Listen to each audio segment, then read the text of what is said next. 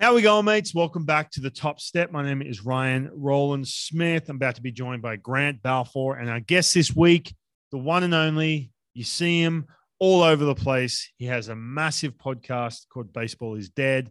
He's been on national broadcasts. He pitched in the big leagues, thrown a perfect game. His name is Dallas Braden. If you're not following him, make sure you go follow him over at Dallas Braden 209. He is joining us in just a second. Before we get to all that, a big welcome. We have got a lot of new listeners from Tampa Bay. I've gotten some nice messages. So has Grant Balfour, a local boy down there. He's living down in Tampa after the Kevin Kiermaier episode last week. Welcome. Hopefully we're going to get some listeners from the Bay Area too. Listening to Grant Balfour, your boy Balfrage is on the podcast. We've got Dallas Braden this week. And I'm going to talk to Dallas about some Oakland Athletics happenings at the moment. And also, big welcome to our new listeners in Australia. Man, I'm telling you, some good feedback. People learning about the show. So all good things happening. Baseball is happening. Make sure you go subscribe. Make sure you go tell your mates. Make sure you go follow us on social media, Twitter, Instagram, at the Top Step Podcast. Okay, let's get right into it as Grant Balfour joins me on the Top Step, and we welcome in our special guest, Dallas Braden. No matter what happens, Ryan Rowland Smith has something to tell his grandkids right here. First appearance of the big leagues. Face a Hall of Famer. Especially if he strikes them out. Here comes the 1-2 pitch to Junior now. The breaking ball. He struck him out. Yeah, that will be a story for the rest of his life as he strikes out Ken Griffey Jr. and the inning is over. But what an inning it was. Has 6. Victor Martinez and Grant Balfour jawing, and benches have cleared. My goodness. This is Grant Balfour being Grant Balfour. Yeah. He is, as you mentioned, Jim, he's amped up. He talks a lot. It's not personalized, but he talks a lot. In fact, he has the demeanor of a guy that wants to fight you. You'll never say that I'm not killing them. Killing them. Killing them. Killing them. We are back. Grant Balfour, how are we doing, champion? Yeah, not too bad, mate. A little under the weather. I got to say. Always better when I'm on here, but little rough start to the morning. Had a trip in Mexico and came back a little under the weather, mate. But nothing to keep me off the top step here today. You notice how I came at you pretty hot there. I was just like, Grant, how you doing, champion? Because you were texting me going, hey, man, my throat's killing me. But we do have a special guest, Dallas Braden, coming on. And we had to have you with the Oakland A's. Come on, we had to have you on there too. So, but no, I know you've been sick. Hey, before Dallas is about to jump on with us here in a second. He's going to be calling in just a second. Big congratulations to one of our guests, Logan Gilbert, winning the American League Pitcher of the Month. Absolutely dealing. Got a 0.56 ERA. The dude pitched in the sixth inning the other day, gave up a run, and his ERA went up. It's like I know. Yeah. I saw that. I think he got 28 innings with 2 earned runs or something like that, which is just absolutely absurd. Maybe out of the bullpen if you're able to rattle something like that off. I mean, I don't know. Those numbers are eye-boggling and well-deserved American League Pitcher of the Month for Logan. And, mate, it's definitely putting those Seattle Mariners on the map. They're winning ball games up there, and if you get a guy like that out there, he's 4-0.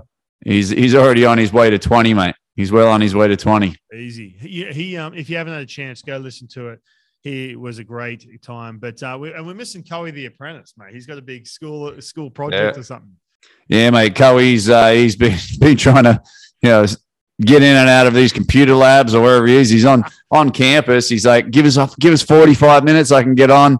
But the doors are locked. And unfortunately today he was not able to be on, and he has other commitments with school, the young bloke at college. So, but yeah, I'm sure we'll be hearing from him soon. Dallas Braden, mate, and the Top Step waits for no one. I don't care about your silly little school project. This is more important. I've told him that. He nearly lost his apprenticeship. I nearly pulled it. Well, have you gone without pay? It's going to hit him hard in the pocket. Yes. Yeah. You're going to burn a hole in his pocket, mate. All right. So Dallas is about to join us. He's in the waiting room right now, in the green room, eating the snacks. Cabanossi. That Oakland A's famous locker room spread, hanging out in the waiting room. Hey, before he jumps on to, I love looking through his tweets. Did you see the latest one with his misses? Yeah, I did. I saw that. All right, we need to hit him up. I think I've got the perfect word of the day. I think we've got the perfect word of the day. I think you know what it is. Oh yeah, no, I'm on the same. I'm on the same page, mate. You're on it. All right, let's bring him in. We'll kick it off with that. All right, mate.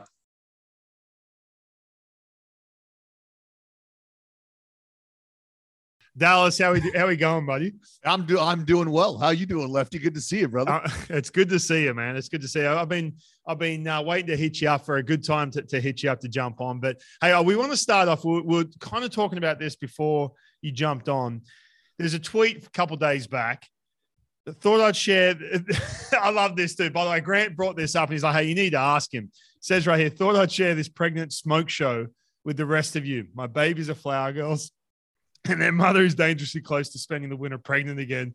If she keeps sending me pics like this, picture of you, and this is your missus with your two daughters. I take it, right? Yes, true story. So you got number 3 on the way? Yeah, we got number 3 on the. Well, she didn't just eat a burrito, Rhino. That's not what that picture is about. She is pregnant. Yeah, number 3 on the way. 3rd little girl on the way. So my entire world, as I know it, is on its way to an end. As soon as this 3rd little girl gets here, I've already taken a back seat in my own home. Like I have no fucking say on anything that goes on. So this is just going to make it worse. It's all good. I'm prepared. We're on 2. Grant, surrounded by women, mate. Nothing changes. Hey, I feel the same way over here. It's all good. Wouldn't have it any other way though. Perfect. That's it. But Balf was like, "Hey, make sure she's pregnant." I said, "Dude, I'm pretty sure she's fucking pregnant." Well, man, I just want to make sure it's not an old tweet or something weird. Got to check in, double check, so triple Dallas, check. That leads us to we always do an Australian word of the day to kick it off, right? Trying to educate the listeners. We do have, obviously, people here in the States. Want to get in with the Aussie lingo, and you got Grant's. Grant's explanations are absolute gold, like nails them every time. So the word of the day. Now we'll see if you can guess this one. The word of the day is up the duff. Dallas, what do you got on that, mate? Up the duff. Up the duff. Real up the duff. He's stumped. We've stumped him already. Up the duff. That I mean that could be very explicit. Up the duff. That could be like a how-to. This is where you put it type thing. Up the duff. Though, for me, I feel like that means It's not as bad as you think. It's not as bad as you think. Well, I was thinking like maybe I'm up the duff. Like right, I'm with somebody who I clearly should not be with. That's somebody who should not be entertaining me. So I'm up the duff with her. Am I close? Is that Rand? What do you got, mate? Yeah, mate. I mean, basically, you're just saying she's up the duff. She's preggers. She's pregnant. Got one on the way. So that's it. Basically, just another word for pregnant in Australia. Up the duff. Up the duff. Well, I mean, that's how we got here, right? That's how that ended up happening. Exactly. So congratulations, mate, on number 3. Well, thank you. That's awesome. Congrats, mate. I'm glad. Excited. Yeah. It basically says here the meaning is used most commonly, although not exclusively to describe unplanned pregnancy. So this is planned, I take it. It's unplanned pregnancy. I didn't know that. Oh, no, that was so you absolutely nailed that then. That is absolutely correct because this is how my wife came in. He looks like he's got her up the duff. She came in from the grocery store one day and plopped, some bags down on the island. And I opened one of the bags and there's like 5 different flavors of Pringles. Okay. This lady has never eaten a fucking Pringle in front of me at any point in time in our life, let alone 5 different flavors of Pringles. And as soon as I saw that, I looked at her and I go, "You're fucking pregnant. You're pregnant." She laughed. And I was like, "Oh no, you're legitimately pregnant." And we had some friends over like 2 days later. She like smelled something and it was very weird. And I said it again. I was like, "You're fucking pregnant." Like a week later, she went and got the test and she just walked into the kitchen at like 8:30 at night. Right. She just walked in and was like, and as soon as I was like, "What did I tell you? What did I tell you? I was like, I fucking knew it. The Pringles sold you out. Yeah. Yeah. So There it here we is. are. Dude, I remember my when we had our first, like, I was like, oh, she's not eating. Everyone's like, oh, she's just going to want to crush food and everything else. I'm like, fuck, she's not eating anything. Like, I'm like, she's not doing that. Yeah. Oh, she's different. And then I find a fucking stash of like these little ice cream containers, like just like hidden away. I'm like, no, it's all good. Like, well, you don't be embarrassed about it. And she's like, oh, can you go get me like specific flavors? Like fucking 1 o'clock in the morning. I was like, yeah.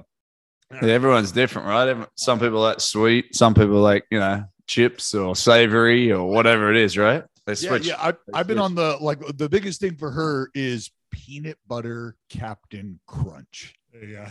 Peanut butter Captain Crunch. I'm going to the store. Like, if I could get it in with the captain and have him just supply me some peanut butter every now and then, like, I'd be good to go, because I have a lot of money on peanut butter Captain fucking Crunch. Need that shit sitting at the doorstep when she gets home, mate. Oh, dude, there's a gene in there somewhere that, like, there's a sense of rabidness that pregnant women go through, and they just want to feel like, I don't know, because she's like, yeah, like just chewing on it, it's rough, and the roof of my mouth. I'm like, well, you're a goddamn psycho. Like, why don't you go gnaw on a barbed wire fence or something? Like, my God. Yeah, getting weird. Things change. Hormones do crazy things to you. Hey, Dallas, I want to get into a few things. Now, first of all, I got to say, man, like, you do, and I'm not just kissing ass because you're on the show. And I've said this to a lot of people. I love to listen to guys who do color in the booth, and obviously there's guys who I like. But dude, you kill it, man. You are so good in the booth, and this goes back to 2014 when you were at ESPN, right? When you were in the booth doing, I think it was Sunday Night Baseball or whatever it was. Mm-hmm. And back then it was like there wasn't this whole just plethora of options or different. I mean, there was regionals and stuff like that, but fuck, dude, that was like, I was seeing you on ESPN. I was like, holy shit, that was a huge space to be in. And there's 100 dudes they could take from that, because there wasn't all these different outlets. Now I feel like everyone's doing podcasts and all this different things, man. But you're so good in the booth. When you kicked it off in 2014, when you started that, like, you go back to those first couple of games when you're in there, and this is national TV.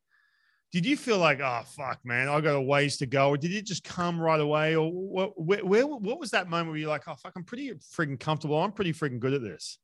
Well, first of all, dude, thank you very much. I sincerely appreciate that. Anytime I hear something like that coming from guys who have, one, played the game at the level you guys have and who understand the game on the level that you do, my biggest, what I feel responsibility is to convey the game, break the game down, analyze the game in a way that maybe not everybody does or not everybody sees it. And I've been fortunate enough to close ball games. It's not like I'm a closer, but I've pitched in the ninth inning. I know what that's like. I've been the opening day starter. I know what that's like.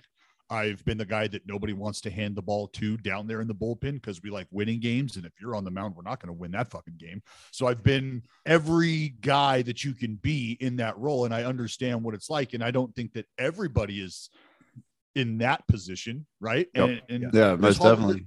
Yeah. And there's Hall of Famers. There's Hall of Famers that might not be able to convey the game in a way that makes it attractive for everyone. So I'm just trying to fit in and find my space, and maybe people who see the game the way I do or who don't see it the way I do, but can maybe put themselves in my position. That's what I'm trying to do. Just entertain, enlighten, and educate. At ESPN, my first game that I ever did was with the great Dave Fleming, the Giants broadcaster. It was a incredible learning experience. And for me to be able to start really at the mountaintop, because that's where guys want to end up, is, ESPN, Sunday Night Baseball. I want to, one of their weekly shows, whatever it is. And so I had the opportunity to start there and learn an incredible amount, so that when I found myself in the regional setting back here at home in Oakland, I had a sense of how to kind of get along, how to convey the game and how to just articulate what I was seeing. But it doesn't happen if I don't have the opportunity to learn from guys like Boog Sciambi, like Carl Ravitch, working next to the likes of Eduardo Perez. I mean, me and Eddie have a great relationship. I talk to him, admittedly, not as much as I'd like to, but that all comes from the work that we did together at ESPN. So just being in a great position to learn from a lot of people who are way better than I am at what they do has helped me find my way, I guess. Yeah. I think too, just on that too, man. I mean, you mentioned like you have, Hall of Famers, guys who played 20 years in the big leagues, who are superstars. Everyone, if you're an ESPN or whoever, even now, that natural thing for them to say, oh, so-and-so played 20 years. Everyone knows who he is. Shove him in a booth. Yeah. And I'm not saying that those guys don't care. There's some dudes who have that, who are friggin' really good, like amazing. And so I remember going back, like when I saw you on ESPN, I was like, fuck, that is, first of all, I was like, that's fucking great, because I was getting done playing. I'm like, shit, my career was kind of minuscule. I'm like, I'd love to do some of this TV and radio stuff, but they only give those gigs to dudes who got 20 years in the big leagues. And then when you spoke, not so much. You were just, what's that? I said, not so much. Yeah. But it was really cool to see. And it was one of these things that it was obvious that you had a talent to what you were doing. You know what I'm saying? And that's why getting it, like, how did all that come about in the beginning? Because did they hear you speak on something, some other outlet, and they're like, shit, this kid's got skills, or what was it? That's where, like, I legitimately, like, my old agent and we still laugh about this to this day, because I was legitimately on my fishing boat in the middle of the river by myself. I had been on the water for 2 days by myself, just fishing. And my agent called and is like, hey, you want to go to Bristol and audition at ESPN? And he said all of that. And I go, for what? And he goes, well, you used to play baseball. And I don't know if you know this, but they do a baseball show and they cover baseball at ESPN and they talk about baseball on shows. Would you like to do one of those shows? And I was like, well, fuck, I don't, sure. Tell them I'll come out. And so I went out to ESPN. I had no idea what to expect. No clue whatsoever. So I get out to ESPN, walk around the campus, do like a 30-minute audition, like a 30-minute show, basically, that they take me through. And then I did that twice. And then, I mean, by the end of the day, I had spent all fucking day there. By the end of the day, I had an offer. I had a contract offer. And then, I mean, 2 weeks into that deal, I signed a 3 or 4 year extension. So who else was auditioning when you were there? Like other players, were you like, oh, shit, I'm up against him? Were you thinking, oh, like, don't fucking blow it because I'm this close? Like, well, yeah, honestly, yes, because, and I didn't know who else was auditioning until the end of the day. And it's because I think they had guys, like, as I was on my way out the door, they're bringing other people in. They're just trying to keep this circulation going. Yeah. And I know at least, like, it was Jim Edmonds, it was Ozzie Guillen. And, like, when I heard those two names, I was like, well, I got no fucking shot here. Like, why? Like, you just wasted my time. Thanks. I was sitting on a fucking school of sturgeon, and now I'm sitting on this tired ass airplane flying back to fuck. Come on, Jim Edmonds. Yeah, sure. My phone's going to ring. Ozzie Guillen. Yeah, sure. My phone's going to ring.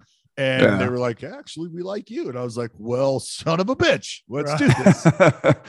Hey, man, you've always been a great character, been a great teammate. Like I said, you've known the game in and out.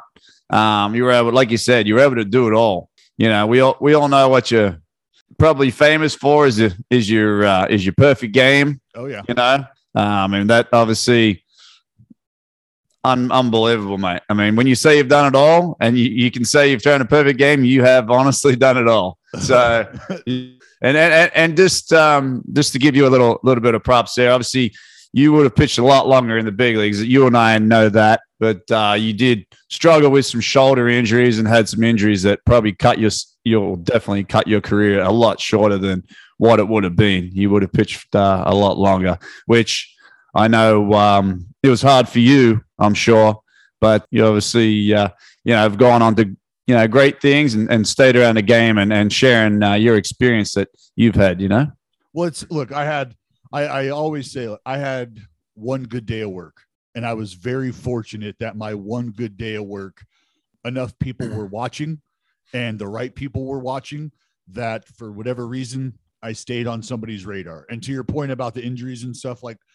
that's part of this beast, right? That's part of this animal. Yeah. And you know that. So for me to spend one single extra second, one single extra moment pissed off or angry about the way things worked out or didn't work out, like I'd be wasting my time, man. I have a beautiful opportunity to still be around the game of baseball. The game of baseball in one way or another always tells us when it's done with us.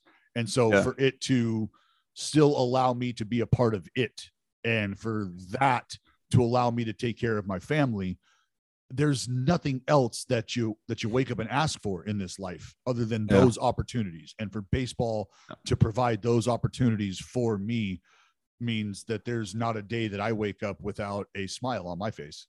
Hey, speaking of that perfect game, Grant did make a comment. He said, man, if there was, before you came on, he goes, you realize if there was robo-umps right now, like they're trying to have, Dallas wouldn't have thrown a perfect game. There's no fucking way that would happen. Right. Well, let's reword it. I'll reword it. I said, wow. Well, no, dudes. No, I reword it. I'll say, I'm going to say to him on the show, I want to keep recording. I want to keep recording. I wanted to fuck with Dallas. I said, I wanted to say, if there were RoboCops today, would that have been a perfect game, Dallas? I heard you were getting a foot outside. The fuck out of here. A foot outside. If I was getting a foot outside, I would have found a way for that shoulder to work, and I'd still be fucking thrown. I said we gotta lead into the RoboCop stuff, the Robo ump. Yeah, you said RoboCops before, by the way. Yeah, the RoboCop, the Robo ump, by having a little bit of a laugh and saying something about the perfect game if it was whatever. Just wanted to ease into that. We had this conversation last night on the air because Jim Wolf, who was umpiring first base last night in the A's game, was the umpire on Mother's Day, was the umpire of the perfect game. And I always just lay it on super heavy for Jim Wolf. And, you know, Kite, my partner, is going around the horn and he's telling everybody who the umpires are, right? Jim Hoy at home and blah, blah, blah. And first base umpire Jim Wolf. And I just said, who unbiasedly, I believe, is easily the greatest umpire going, probably of our generation, maybe of all time, and for no specific reason whatsoever, Kipe. And he was like, yeah, right. Has nothing to do with May 9th, perfect game, Jim Wolf being the home plate umpire. It has nothing to do with that. It's just all about how, and I was like, yes, you're absolutely right. It just so happens that Jim Wolf was behind the plate that day. Exactly. Jim Wolf, we were talking about him a couple episodes ago. He's all that's shredded, right. You know what I mean? Like he's got the hair done. Like Randy, obviously, if you don't know this, by the way, Randy, not you, but everyone listening, Randy Wolf's brother, Randy Wolf, another lefty. So he was probably hooking you up, man, because he's like, he's buddies with my brother, maybe, I don't know. But left-handed, come on, something vibing right there. No, but Wolfie's great. Like that's a dude who's throwing knuckleballs back to you, you know, like foul ball. He's throwing a fucking knuckleball back to you. Like he's just he's that dude, and he is like, you think about Ed Hockley, the NFL referee, sleeves rolled up, super jacked, right? Like a little personality to him. But everybody just knows who that dude is. That's who Wolfie kind of reminds me of, like on the baseball side of things. He's got the sick hair, fucking outstanding tan. I mean, there's nobody tanner than Jim Wolf at the big league level, and so he's dialed in. I never forget Russell Branyan. I can't remember the umpire, but there's an umpire standing behind him at first base, and Russell Branyan's a big dude. That dude is a massive human. Yeah, and the guy, like, he's trying to play, and by the way, he's like 0 for 3 at this point. He's just like in his head, he's pissed off. I can't remember who the umpire was, but he's out of shape. You know, he's a bit portly. You know what I mean? Like he's a big dude. He's like, hey Russell, you into protein shakes? Like, you know, when you're working out. And Russell's like, what the fuck? and he was like. He's like, oh, hey, what kind of protein you take? This and that. Like, what kind of supplements? He goes, how about you mixing a fucking salad? It was funny because we were all talking. It was hilarious because the dude's like, Ofa that day, and he's coming to dugout. Everyone's just laughing. But we're like, dude, look at Wolfie over here, mate. Looking after himself. You know, it was gold. It was gold. I love it. Hey, speaking of Dallas, man, with the umpires, like. Dude, it's a friggin' hard job, man. Like, it is a friggin' hard. What's your take? We're talking about the robo-umps. Like, what do you got on that? What do you think Major League Baseball should do? Like, the umpire still gets to call the game. But they have someone in their ear to say, oh, that was a ball. But they can, sort of objectively say, oh, no, that was actually a strike. What's your best take on that? What Major League Baseball should do? The human element is so important to the game of baseball. And it's in all its glory, it really starts and stops with that home plate umpire, the home plate umpire is the narrator of the story that's unfolding right in front of you. And if you take that away, then you take a lot of the feel for the moment. You take a lot of feel for the game situation. You take that away. It becomes a very stale, a very homogenized moment in time, like the safes, the outs, the close plays. And like, that's all stuff that we get excited about, right? Like the close calls, like that's all stuff that gets people going. And you see home plate umpires emphatically punch a guy out in a big spot, two runners on, second and third, seventh inning, strikeout looking, like everybody's getting fucking pumped about that, right? Yeah. And that's because the umpire is playing along. He's invested in the moment too. And when you take that away, you take a certain level of excitement away. But I'll say this, it's really two-sided. Hitters, and I can say, you almost have to say it in the same breath for it to make sense. Hitters want no part of an automated strike zone / hitters would adjust very quickly to an automated strike zone. What does that mean? Hitters don't want to see a ball get caught a certain way and have it be a strike, because visually it's messing with the location Rolodex that they have burned into their brain, right? They know how wide 17 inches looks to the naked eye based on what they've been tracking their entire life. That's the width of the strike zone, height as well. They've got that emblazoned into their mind. So when a slider down and away, right on right, gets ridden down and out of the strike zone and it looks terrible, but it actually clips that lower bottom right-hand corner of the strike zone and gets called a strike, you're pissing everybody off on the offensive side of the game there. Right? They're like, that's not a fucking strike. I mean, I think we saw that in a minor league game where they're testing out this robo ump, and a pitcher threw the pitch. He knew that, okay, like you're saying, it could have clipped the strike zone, but he knew that it wasn't even close. Like the catcher was set up inside, the ball was down and away. He had to reach to grab it, but it does clip through the strike zone. The catcher, somehow manages to twist his body, grab it, and he gets called upstairs. That's gone through the strike zone. It's a strike. Everyone's sort of, even the umpire himself, they're all just going, strike 3, you're out. That was just this weird scenario that no one wants. No one wants that. And like, think about this, boys. Think about this. Take yourself into a ball game late. You're in that scenario that I just kind of gave you. 1-2, runners on second and third, and you throw that slider, and your catcher boxes it and rides you out of the zone. Are you willing to take the robo strike? Are you willing to take it? Fuck yeah, you are. You're taking that. Oh yeah. I was telling Ryan. I mean, if it was bases juiced, whatever, and I throw that pitch, I'll take it all day long. Whatever gets me out of that inning, you just, at that point, when there's runners on and there's runners in scoring position, you'll take anything to get you out of that inning, no matter what it is. That's what you love about pitching in Oakland. Love that foul territory. I'm like, I think that with the human element too, just even pitch framing, like I love watching the dude just go whack and just frame that pitch. Can you imagine a dude just back there with a fucking, like, just a big old sloppy glove just there? That's catch. And that's what, honestly, I talk a lot about that, because there's no position in the game of baseball that has been impacted by the evolution of the game of baseball more so than the catching position. Right. No. Shortstops are still setting up pre-pitch the way they were in 1980, right? Your pre-pitch routine, settling in, coming into your footwork, all of those things are relatively the same. Catching, no. Catching is completely different. Completely different. Like the idea of controlling the running game, things like that, those have taken a back seat to stealing strikes, which is why they set up completely differently. Why? We don't give a shit about the guy at first base, because teams essentially across the board have said, we're no longer gambling with outs. We're not going to roll the dice and try to pick up 90 feet. What we're going to do is steal strikes, because the out at home plate is still the out that we feel we can control without actually having to execute within the game, meaning we don't have to actually throw legitimate strikes to get legitimate strikes. So why don't we figure out a way to make those illegitimate strikes, or the strike balls, the balls that are right on the line, ball strike? How do we make those ours?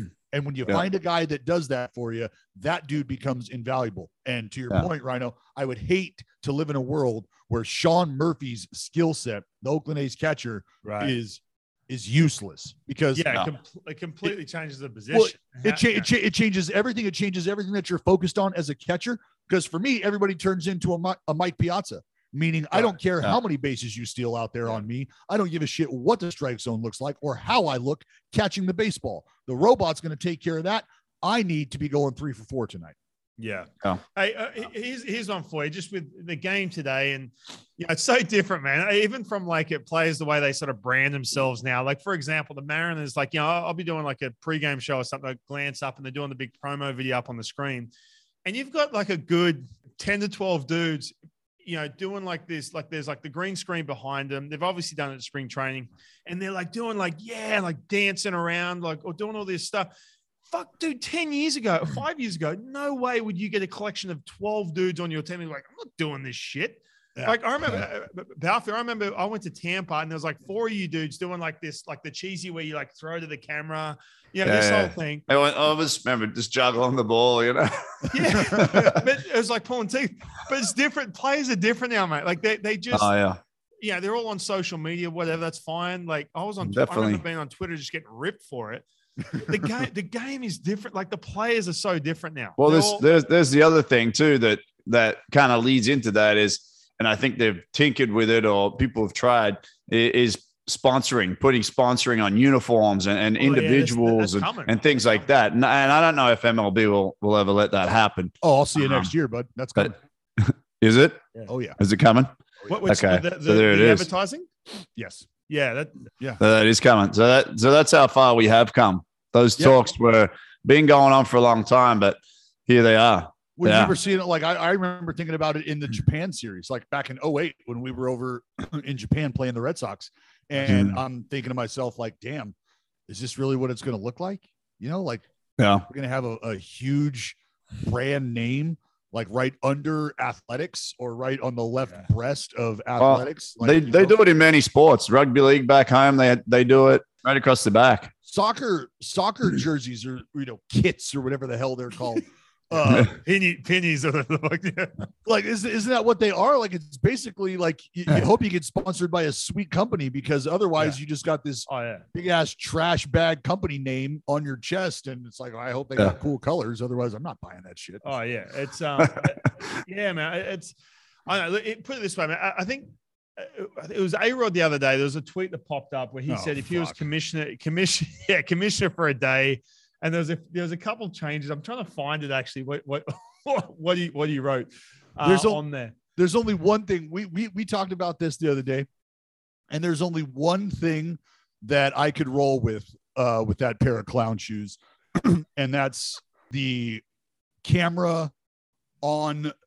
Like he wants 60 cameras on the batting cages, right? So he wants a camera one of them. That's in each batting cage, and look. As much as as strong of an opinion as I have of that dude, I also can understand his brain, and I understand because I am process oriented, right? Like the result matters not to me as much as how did we get here? The work put in to get to where you ultimately wanted to be. What does that look like? That's where I'm going to learn more about who you are, what you're willing to do, what you're not willing to do is the process, right?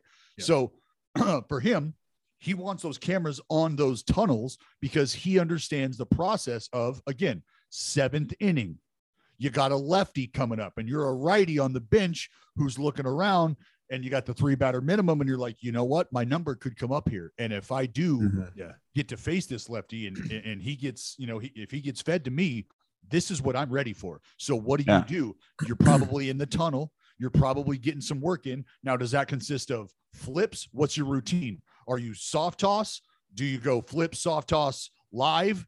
Do you just work off the tee? Do you go tee live? Like, what does this look like? So when you've got a guy who you're a fan of, who didn't start the game, but could be coming up in a big pinch hit spot later down the road, and you have the opportunity to peer in and watch him prepare for that big 7th inning at bat, I think fans would appreciate that. Yeah, definitely. But there's no microphone access. Like, we're not going to have this guy in the cage in the 7th inning stopping, looking at the camera and engaging and going, this is why I like to do this. I'm looking to go middle oppo here because I'm sitting on a slide piece. I'm trying to get it up, and I'm like, that's not going to fucking happen. So stop that. Yeah. That ain't going to happen. You could pan in and pan out and just kind of show this is how he prepares, but that's about it. Maybe you can sit there and talk about it. You maybe get a chance to talk to him prior to the game and say, this is what I do, and you can talk for him. But yeah, you're not going to get that. Hey, Dallas, just to give a little bit of context here, and for some listeners back in Australia who don't quite know about you and Alex Rodriguez, talk to us about. Now, there was a moment that happened. Was it after your perfect game or before? I'm trying to remember. Before. It was before. Okay, so you're pitching against the Yankees. A-Rod flies out or whatever, and he runs back across the field and runs straight over the mound while you're pitching, and you were having none of it. Right? No. So talk us through that. And since then, just so people who don't know the story, man, they can go look it up. You can find it everywhere, right? It was massive. It was great, by the way. I loved it.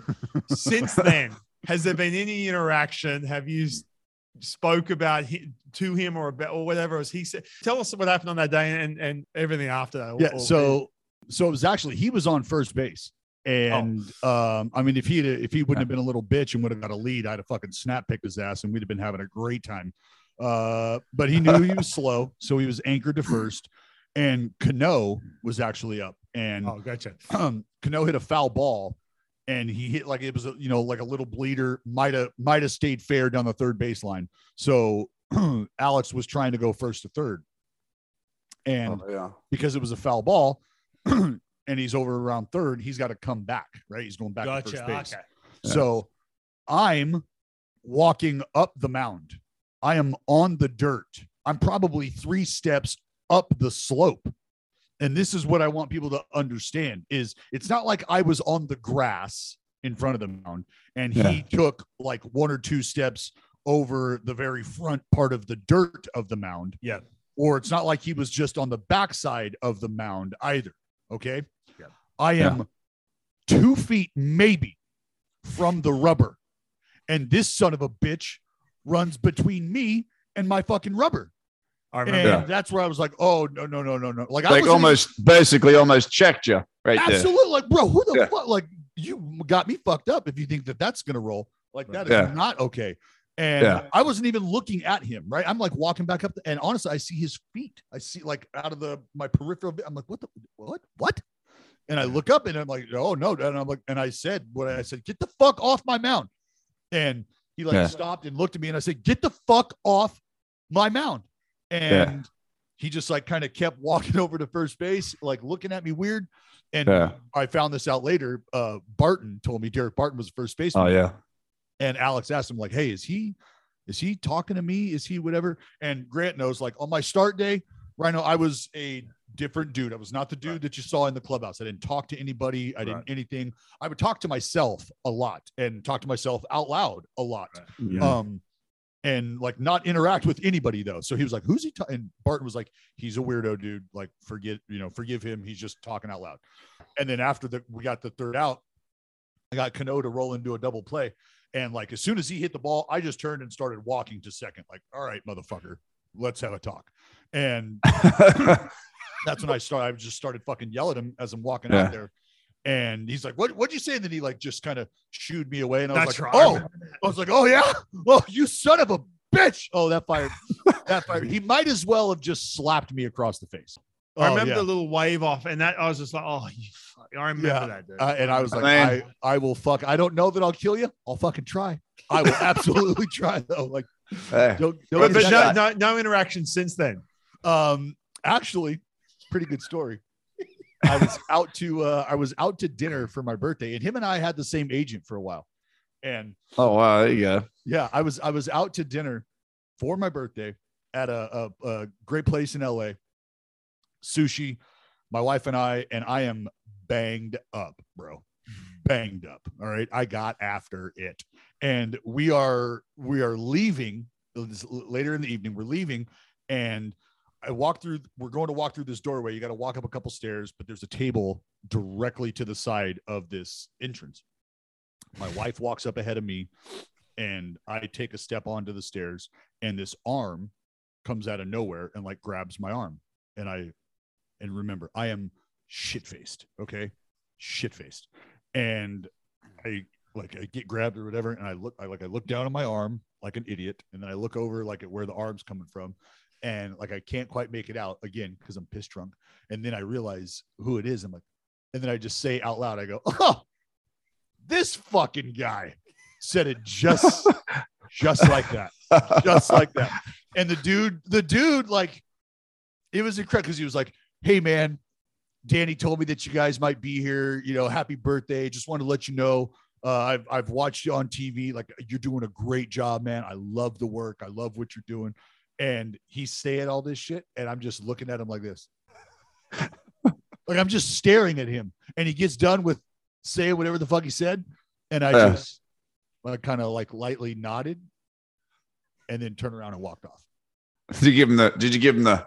I didn't. Just shoot him up. I fucking should have. I absolutely should have. But my wife, that was the first time she had ever like kind of seen me in that mindset, like in person, right? She heard stories or whatever. Took you back to the field, back to the playing days. Yeah, she saw like she was like, "Hey, are you like?" Afterwards, she was like, "Are you okay?" I was like, "I'm fine." I was like, "You got to understand, I'm drunk and I didn't really know what was going on. I didn't know what he was doing." And then he started talking, and I was like, and then I kind of explained to her in a drunken stupor. I was like, "Don't believe any fucking thing that guy fucking says," like, you know.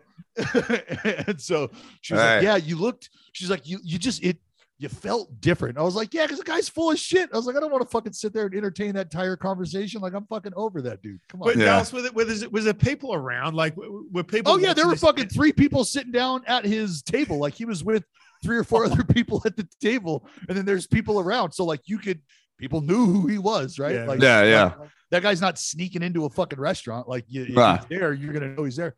And so, yeah, it was definitely like a record scratch at the party kind of moment. Like, everybody's like, "What the fuck just happened?" And I'm like, "It's great. I'm having a birthday. Fuck that guy." Oh man, on with my night. That's it. Yeah, no sweat off my balls. Shots all around. Hilarious. But so nothing, because I mean, I figured like, you know, because I mean, I know you're doing stuff now with Oakland, but you know, ESPN, you're traveling a lot. You thought you'd bump into each other when you're sober. You know what I'm saying? Not just at some restaurant. I mean, look, I had a podcast at another place for the last fucking 5 years or whatever. And A-Rod actually had done some stuff with Barstool. And, you know, they asked like, "Hey, we want to get him on. Like, he'll come on the show." Yeah. And I said, "I'm good. No, thanks." And they were like, "Hold on. What? You don't want him on the show?" Right. Yeah. They're like, "Do you understand what kind of numbers that would do? Do you understand like the revenue that you could generate? Like, if you team up with him and I said, "Yeah," I said, "but that's not how I roll. Like, for me, that is the epitome of selling your soul." Like, I'm like, because I said straight up, I said, "I don't ever want to sit down and talk to anybody that comes with a list of shit that we cannot talk about." And that's exactly who that motherfucker is. So like, look, the dude's going to live a great life without me. He could give a fuck less what happens to me and vice versa. Like, I'm not here to like, you know, fire arrows at the dude, but there's nothing for me. There's nothing of substance or value that's ever going to come out of a conversation with that guy. So I'm all good, man. I am all good. This is more, this is not just obviously running across the mountain, just set you off, but more so than that, this is the way he handles himself that you just are not on the same page with, don't vibe with, and that's why. Okay. Yes. Like, and look, for every person he's treated terribly, for every bridge he's perceivably burned, I'm sure there's a teammate and a worker at the stadium or something that he's helped in an incredibly massive way, right? Like that is what it is. So that's not to take away from who the actual human being is or anything like that. It's based on my experiences, based on the experiences of people that I revere.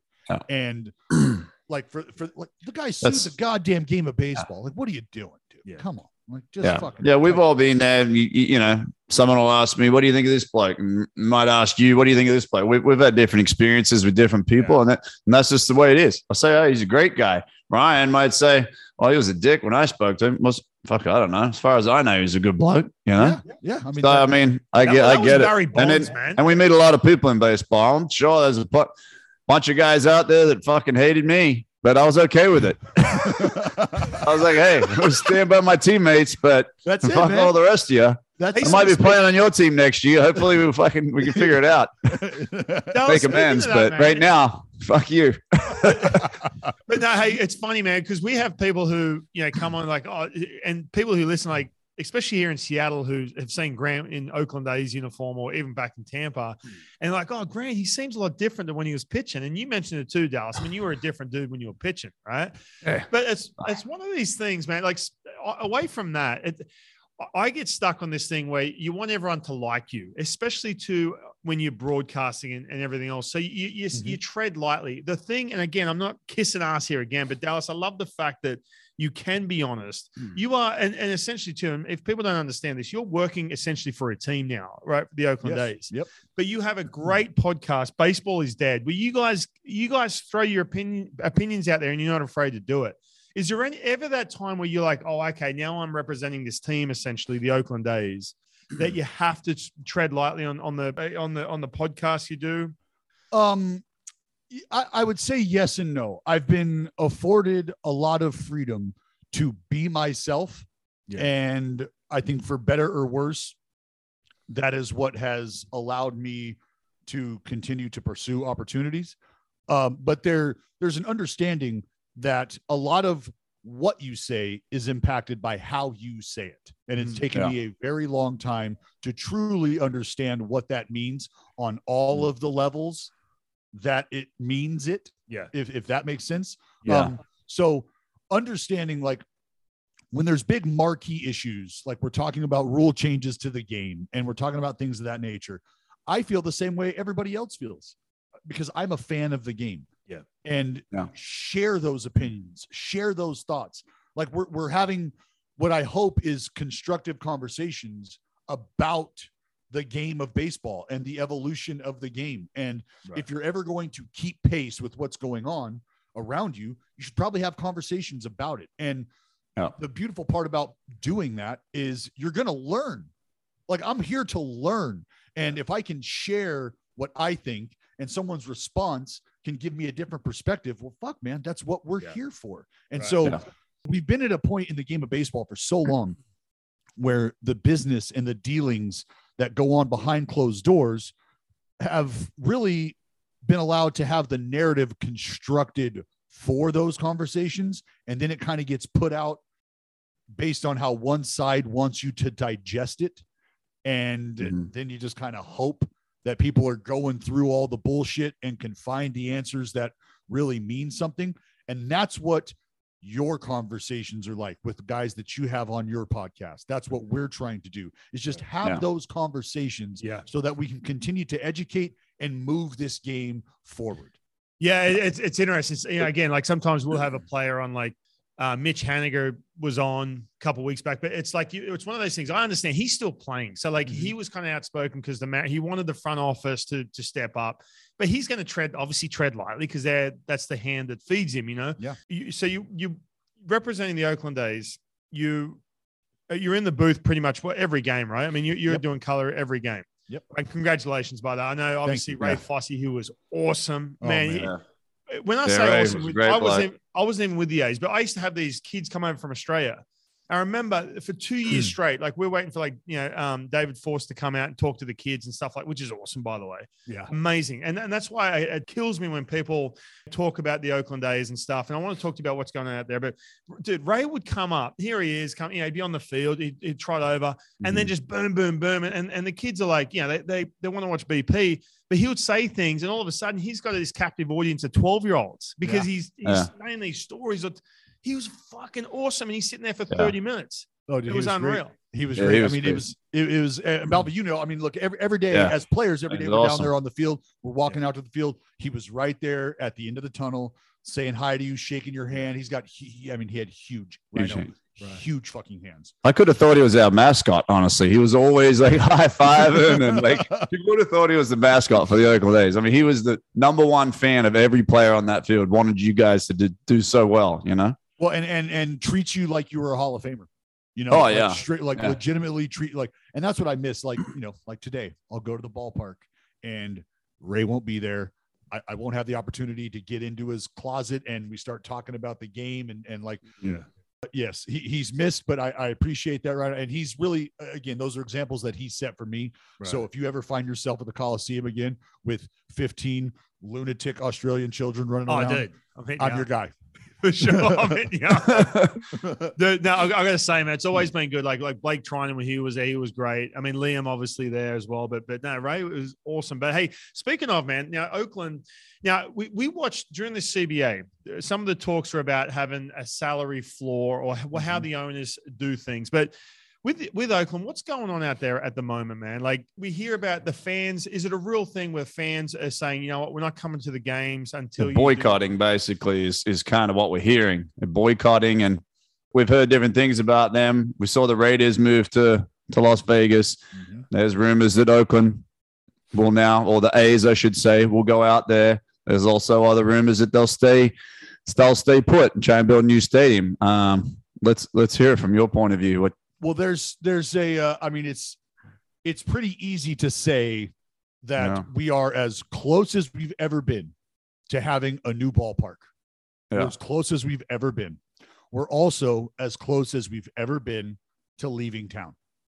Yeah. And those are just scary thoughts to have in general because of how close we are to one of those two realities. Mm-hmm. Yeah. And it feels like it's going to be either or, right? Like, and that is a reality that regardless of what the end result is, has sort of been in the distance.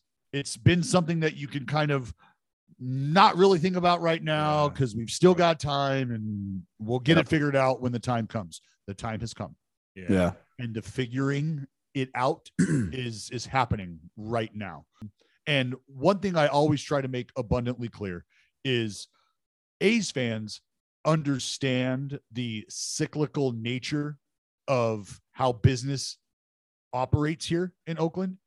And that is why I believe A's fans are cut from just a little different cloth than some other fans, because not only do they understand it, for better or worse, they've come to terms with it. But at the end of it all, doesn't mean that they like it. Yeah. So you essentially have a fan base who for 20 plus years or so has just kind of been hanging in there, you know? And from a consumer perspective, you can understand that when consumers, the customer, doesn't feel a certain way about things, they only have a limited scope of ways to communicate their frustration.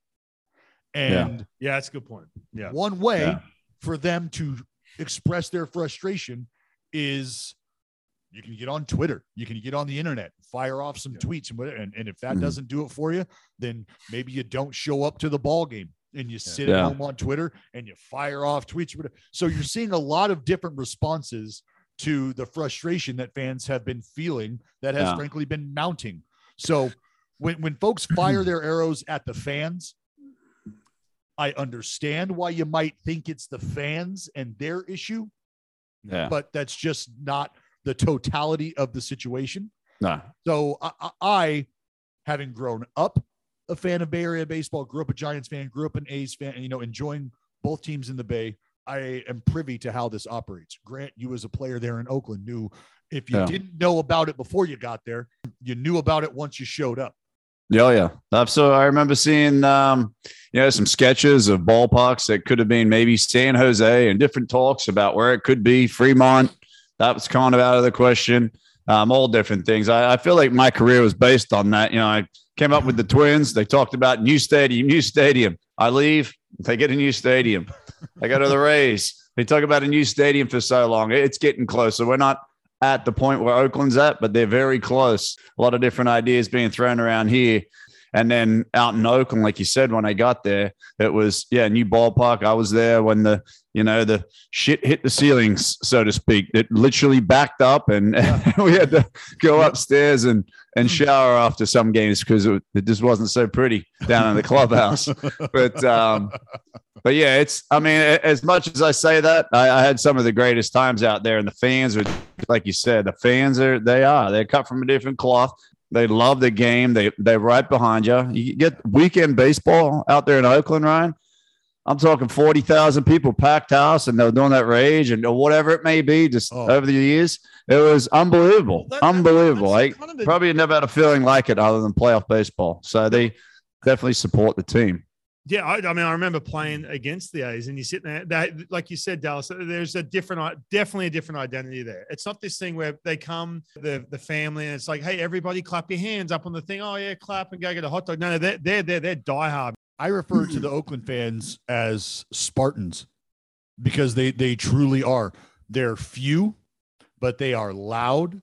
They are vocal. They are rambunctious at times.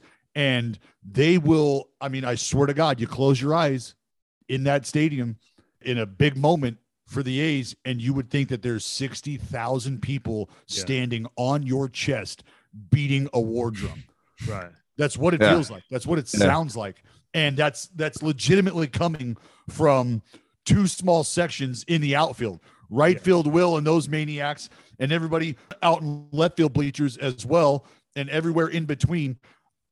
They fucking bring it. Yeah. They absolutely bring it. So when look, Oakland, this is the birthplace of the wave, for Christ's sake. Right. Crazy George. Like, you got all kind of history there, man. But the fans, they truly, they make the, I have friendships. I have relationships with these fans that were there when I was playing, right? Folks out in the left field bleacher crew actually bought me a jersey that says 209 on it because when was Russ with us? Were you there when Springer was with us, Balvy? Shit. Yeah, I think I was. Yeah. I thought I was he was there for like a year, wasn't he? Yeah. Well, Russ, right. No, it's spring training. Yeah.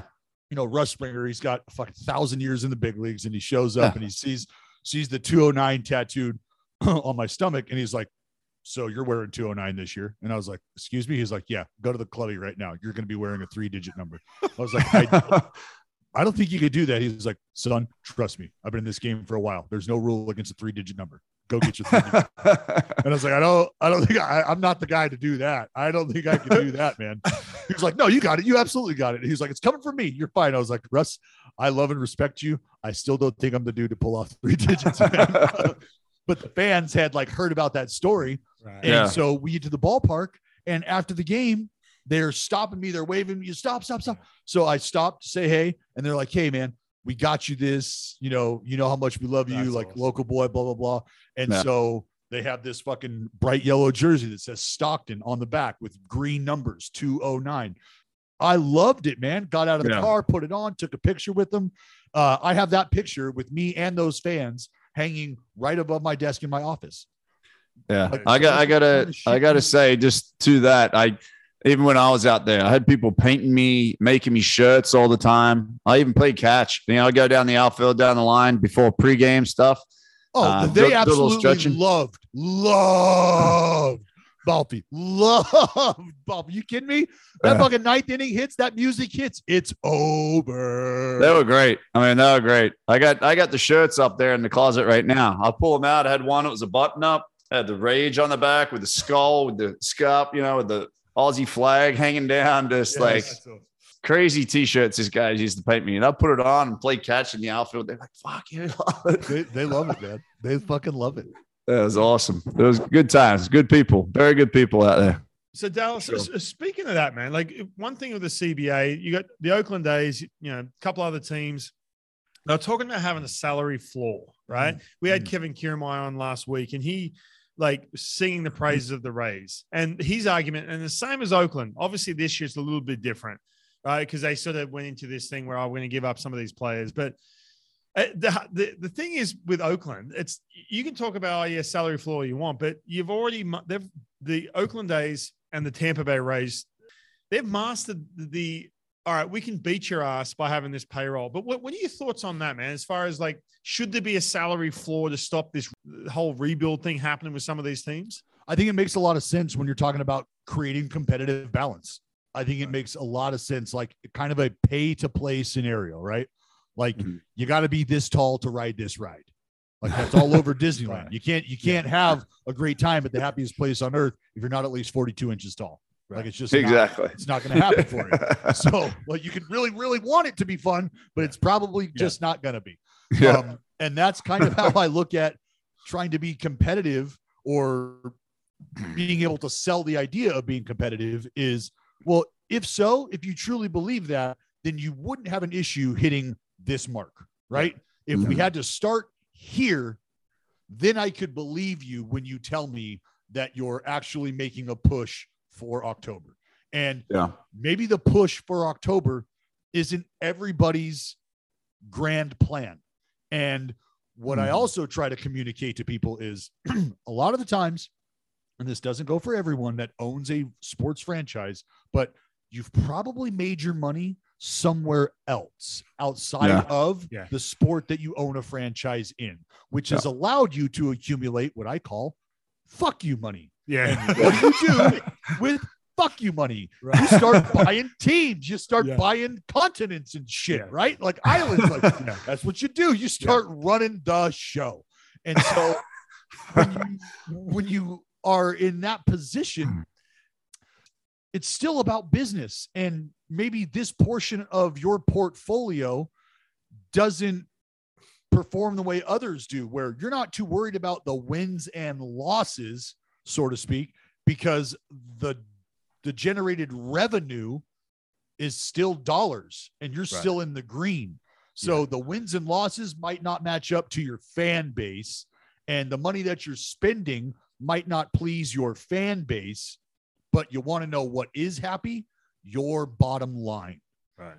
Your revenue that you're generating. So you always have to keep that perspective, right? Just because it's not winning championships doesn't mean it's not winning good marks in the portfolio. Right. Yeah, you're right too. I think the one thing I wish was addressed with this CBA, and even the last couple of years, like I was with the Cubs in 2012, minor league invitee, but I'm sitting in there and Epstein, this is the first year Epstein walks in, and he literally walked in the clubhouse, and you've got like, Alfonso Soriano over here. And like, I'm sitting next to Ryan Dempster, right next to me. He walks in, how they give the whole front office, hey, welcome. And this is what we're going to try and achieve this year. He literally walked in and basically just said, look, guys, I've been brought in here for the guys across the street. This is in Mesa, this is minor league complex. Yeah, basically like a 5-year plan. Like, I can't remember the words he said, but he said, I'm not here for this group of players because they're all going to be fucking gone anyway. And I'm sitting there, it's super awkward. I'm like, and Ryan Dempster's like, oh, thanks, Dad. Like, but the thing was, I'm sitting there and I remember that, like, in going back to that, it's like, he just, with a big market team, just waved the white flag, said, oh, yeah, I got a 5-year plan, so we're going to rebuild. How do we friggin' avoid that, man? Like, how do you get away from these teams just go, I'm just going to give away all these players and just have a shit show of a payroll and get excited about these guys in AA? Like, what's the tactic here? As a fan, you're speaking as a fan right now. You, as a fan who doesn't want to see that, a fan that wants their team to be competitive every year. Coming up in the minor leagues, like at least the teams, like I was with the Mariners, I remember like that they're still having a crack, even though they're not going to beat whoever, but they're still like, shit, this is the best we got. You're still trying, right? You're still trying to put together the best and the most competitive club you can within your means. And you're not publicly saying, oh, sorry, we're rebuilding this year. Like, oh, right. And the only way, straight up, the only way to get rid of that is to force the pay to play issue, like the floor. You've got to hit this line. You have to. This is the competitive spending limit, whatever you want to dub it, however you want to categorize it. But that's what has to happen, because until you do that, you're going to be living in a world where because it's almost like a challenge. Look, we found out, right, that owners in their meetings, they actually hand out a wrestling belt. A championship belt gets distributed to the team that has the lowest payroll. Like, you're the winner this offseason. Is it? It's going to say, is it something similar than Josh Reddick's belt? But his is down in Mexico right now. I noticed. yeah. He is down in Mexico with a who's who of it's like the longest yard baseball version of that team right now. But yeah, that's exactly that's exactly what would have to happen. And so as a fan, you would say, perfect. If you're making everybody's got to spend 120 mil. Yeah. Then it's going to be tough for them to just start making this mass exodus a reality where you're really wheeling and dealing guys that have some time left on their deals or, controllability. And you're saying, nope, to hell with it. Give me the A-ballers. Give me the A-ballers. Like that for me is the most realistic way to address that. Yeah. Right. Well, the game has gotten younger as we see it too. So the game has gotten younger in the last 10 years. We noticed that to start to push the veterans out, and the game has gotten younger due to that. And we see a lot of that, a lot more now than what we ever did, 10 years ago. The spending obviously is dramatically, but at the same time, we're seeing larger contracts than we've ever seen in our lives. You're getting the superstars are getting paid. It's almost like the poor and the rich. The rich. There's no middle ground really here. No, as far as where the revenue goes. And isn't it crazy how like baseball and society really mirror themselves, each other? For sure. It has. All right, Dallas, we've kept you here too long. We do have a segment here. It's called the All-In Moment. So it's time for the All-In Moment, brought to you by All-In Energy Drinks, which we should have sent you some before. Yeah, what the fuck? They'll be coming. We'll be sending you a case, mate, and get stuck in all. I've already crushed mine, but it's time for the All-In Energy Drinks, who have thrown a perfect game when it comes to being great tasting, better for your drink that you can feel good about drinking. Available now, drinkallin.com. Use /the top step to get 10% off. All right, so Mother's Day's coming up at the time of recording, Dallas. Perfect game. At the moment in that perfect game for you where you were like, shit, man, there's a pretty strong chance that this may happen, or I've got a perfect game going, but where you're like, oh, don't friggin' give up here. Don't walk this dude. Take us back to that day. Well, dude, it was, first of all, like that day, there was nothing similar about that day than any of my other starts in the big leagues ever. Like I told you before, and again, Grant saw it firsthand. Like on my start day, I would show up, hoodie on. I'm not talking to anybody. I'm in the film room, like I'm in the video room, and I'm just finishing up my video work that I do all week long. And then I've got my routine, right? Hot pack, stretching, shower, oil in the glove, oil in the cleats. Like I just had a routine. And that day was completely backwards. I was extremely late to the ballpark, extremely late, to the point where all I could do was get dressed, get stretched, and go down to the field to start warming up, to start fucking playing catch. So my whole pregame routine completely shot, just completely. How come? What, traffic or something? Or no. It being Mother's Day, like, I had talked to, like, my grandma and I have talked about this now, but like Mother's Day was a day that like I was living with a calendar that had 364 days in it. Right. Mother's Day wasn't a day that was in my calendar for a long time. Even with my grandma still with me and serving, filling the role that she did, being the person that she did, she should be celebrated every day. But because it was such a tough day for us, we just kind of got through Mother's Day together, So the night before, I had some buddies over, and I was just like, I was feeling terrible about the next day that was coming, and we got after it, like partied pretty hard to the point where my grandma on day games would come over to my house, and after I had already left to go to the ballpark, she would come over, take care of the dogs, let them out or whatever, and then she would come to the ballpark. Well, she came over that morning to check on the dogs and shit, and then go to the yard, and I was still in bed. I was still asleep. And she's like, I walked in, I saw the fucking madness that was in the living room, like just bottles and cans and shit everywhere. She was like, and I just checked to make sure that you were breathing. And I got in the car and left. So my grandma was, she was at the Coliseum by the time I had even left my house to go pitch in the Coliseum. So I get to the yard, speed through my pregame and all that shit. And then, get out on the mound and things are going all right. And it was, James Shields was on the mound for the Rays. Their fucking guy, Wego. So we scratched a couple of runs across him early, and I think it might have been like back-to-back innings, actually. And there's like a mound meeting, like the 4th inning, 5th inning. And it's still early, but I can remember looking up at the scoreboard and going, they got a mound meeting. All right, we scored a few runs. Cool. No hits, no runs, no error. And then I started thinking to myself, I was like, fuck. I don't think I've walked anybody. Yeah. And then I remember saying this out loud to myself, like, well, don't fucking baby it. Yeah. Don't baby it. Just on the mound, kind of cruising.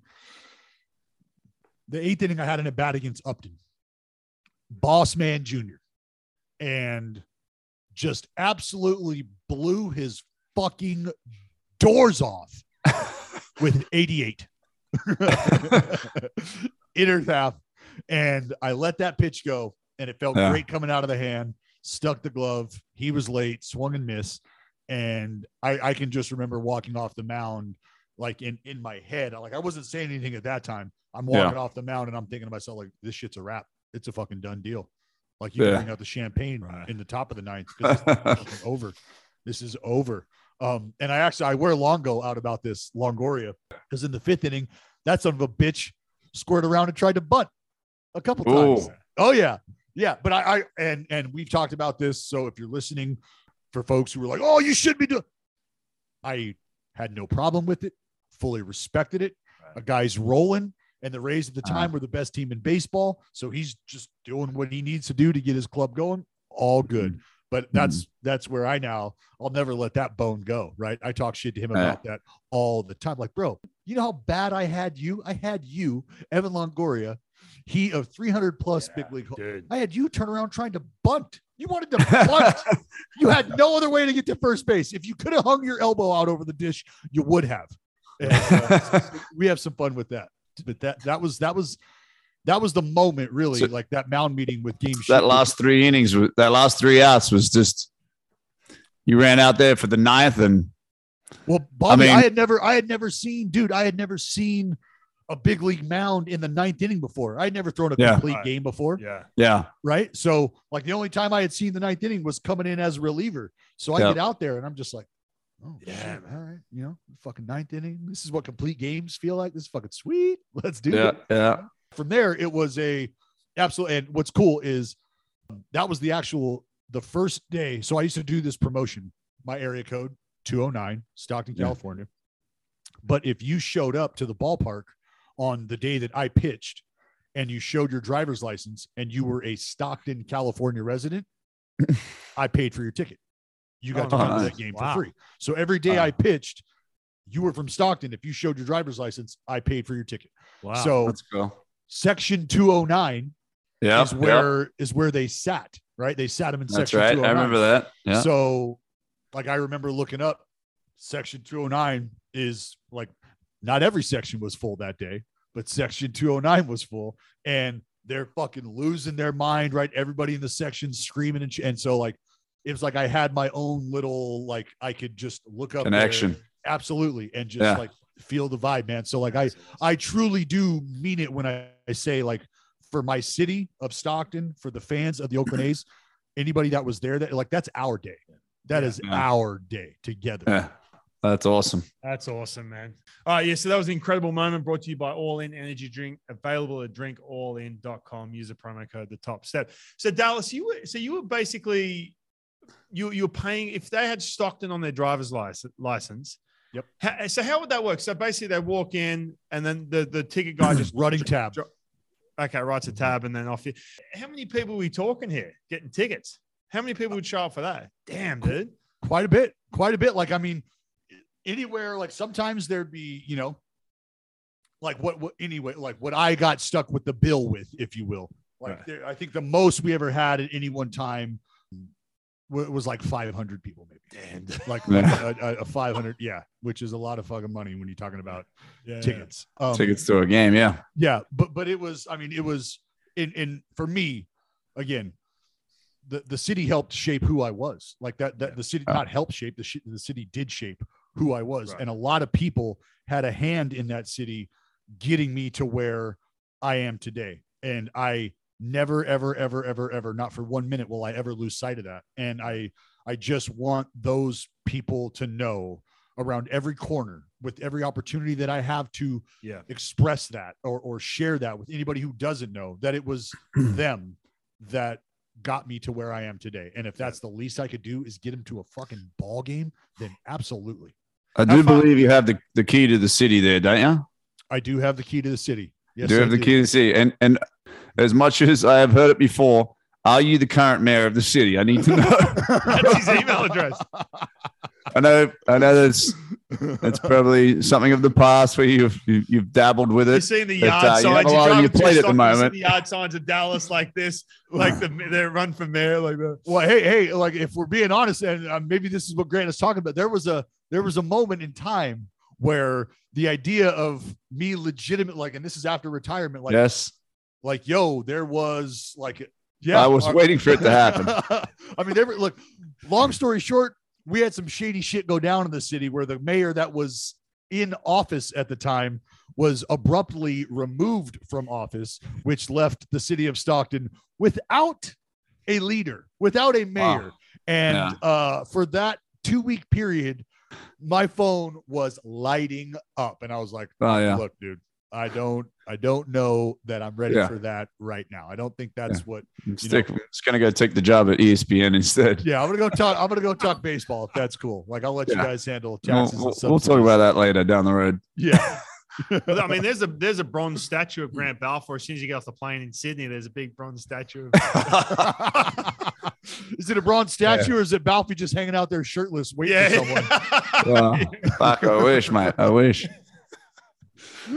Dallas, man, this has been great, man. We'll let you go. We've got a lot to do, but it's been a blast, man. Thank you so much for joining us. And if you haven't already, I know most people who are listening to this probably already know this, but Baseball is Dead is your podcast, right? And you with Jared, is it Jared Carabas? That's he. Yeah, you could say. Well, you could. I call him Carabas. You could Carabas. Carabas is his name. Yeah, Carabas is his given name. Asshole is one of my favorites that I go with. Yeah. All you Aussies Not mistaken by Carabas, the Italian restaurant. No. That's right. Thanks for clarifying that, Grant. Yeah. Sorry, just to clarify that for everyone. Yeah, so we're going to get the Australians take a break from listening to Grant Balfour for a second and go check out Dallas's podcast over there in Australia. But Dallas, man, it's been a blast, man. Thank you so much. Hey, anytime, boys. Anytime. Thanks, you need, mate. Good seeing you. Good somebody. Yes, Grant. Great to see you, brother. Glad to see you're doing well. Glad to see you're still tan as fuck. Yeah, well, I just had a trip to Mexico. So, so yeah, 6 days down in Cancun. So I got that. And he's always like bronzed up there. I'm telling you right now. Yeah, I live in Florida. You walk out the door, you got a tan. You know what I mean? Yeah. I'm trying to hide from the sun right now. Very true. Very true. I think I got sun poisoning when I was down there, but that's okay. Well, the tan is in full effect. The mohawk on point as always. Yeah. That's his own hair, by the way. Oh yeah. It is your own hair. That's what. All right, here before we go, let me ask you guys this. Just an opinion here. I'm workshopping this. Are hair plugs a viable option?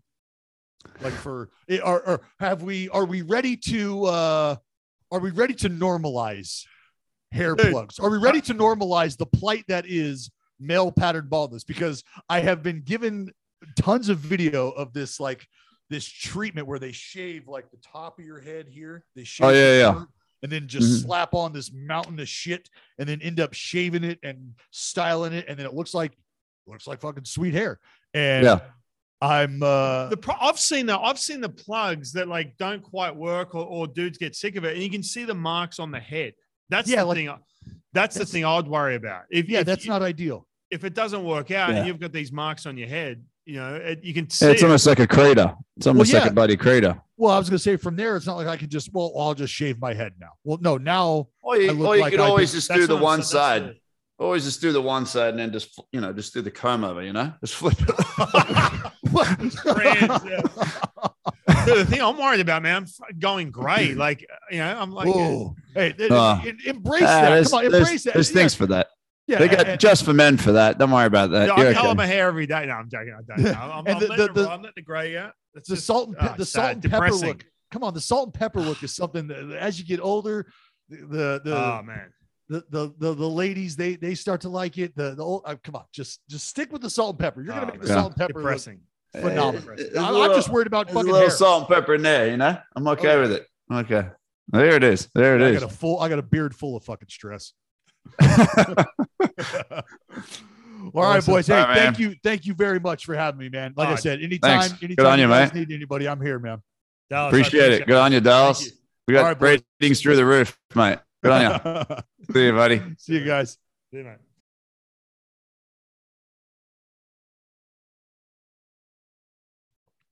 He always has so much to say, doesn't he? Oh yeah, mate. He's very informative, very well spoken. Bloke knows a lot about the game and being around the game. And yeah, mate, I love listening to him and his different aspect of what his beliefs are and whatnot. And he's just great to listen to. Yeah, and that's genuine too. When I say that he's one of my favorite guys to listen to, I'm not going to lie. I have nothing really invested in the Oakland A's. And you're watching some of these teams that are doing well, but I'll flick on the A's because I like listening to him. He's a really good listen when he's in the booth. So, but no, man, some really good stuff. All right, we've kept you too long. I know you're kind of crook, mate, since you tripped to Mexico, you got a sore throat. So if you are a new listener from Tampa, we've got a bunch of new listeners from the Tampa, from Florida, from the Tampa Bay area after the Kevin Kiermaier episode. If you're from Oakland, welcome. From Stockton, the 209, big welcome. Yep. Listening to Dallas. And everyone in between, if you're from Australia, new listeners from Australia, all over the place, make sure you subscribe. Tell your mates. We have got some great guests, just like Dallas, just like KK coming on the show. But Grant, you got anything else before I let you out of here and go look after that throat and go get a butter menthol, mate? Mate, any Aussie listeners out there today, don't be afraid to shoot me over some butter menthols. I could do it right now. A good old cough lolly.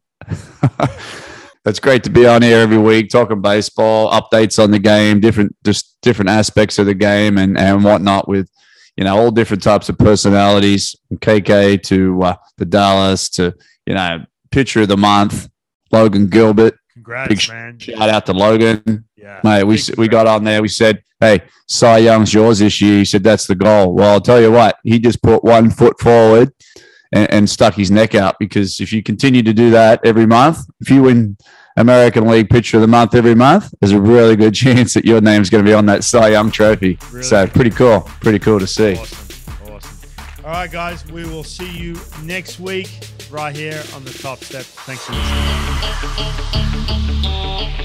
Hey guys, I hope you enjoyed that episode. Make sure you go click subscribe, tell your friends, follow us on social media, all the good stuff, and leave us a review. If you like that episode, if you like what you're listening to, leave us a review. It does help.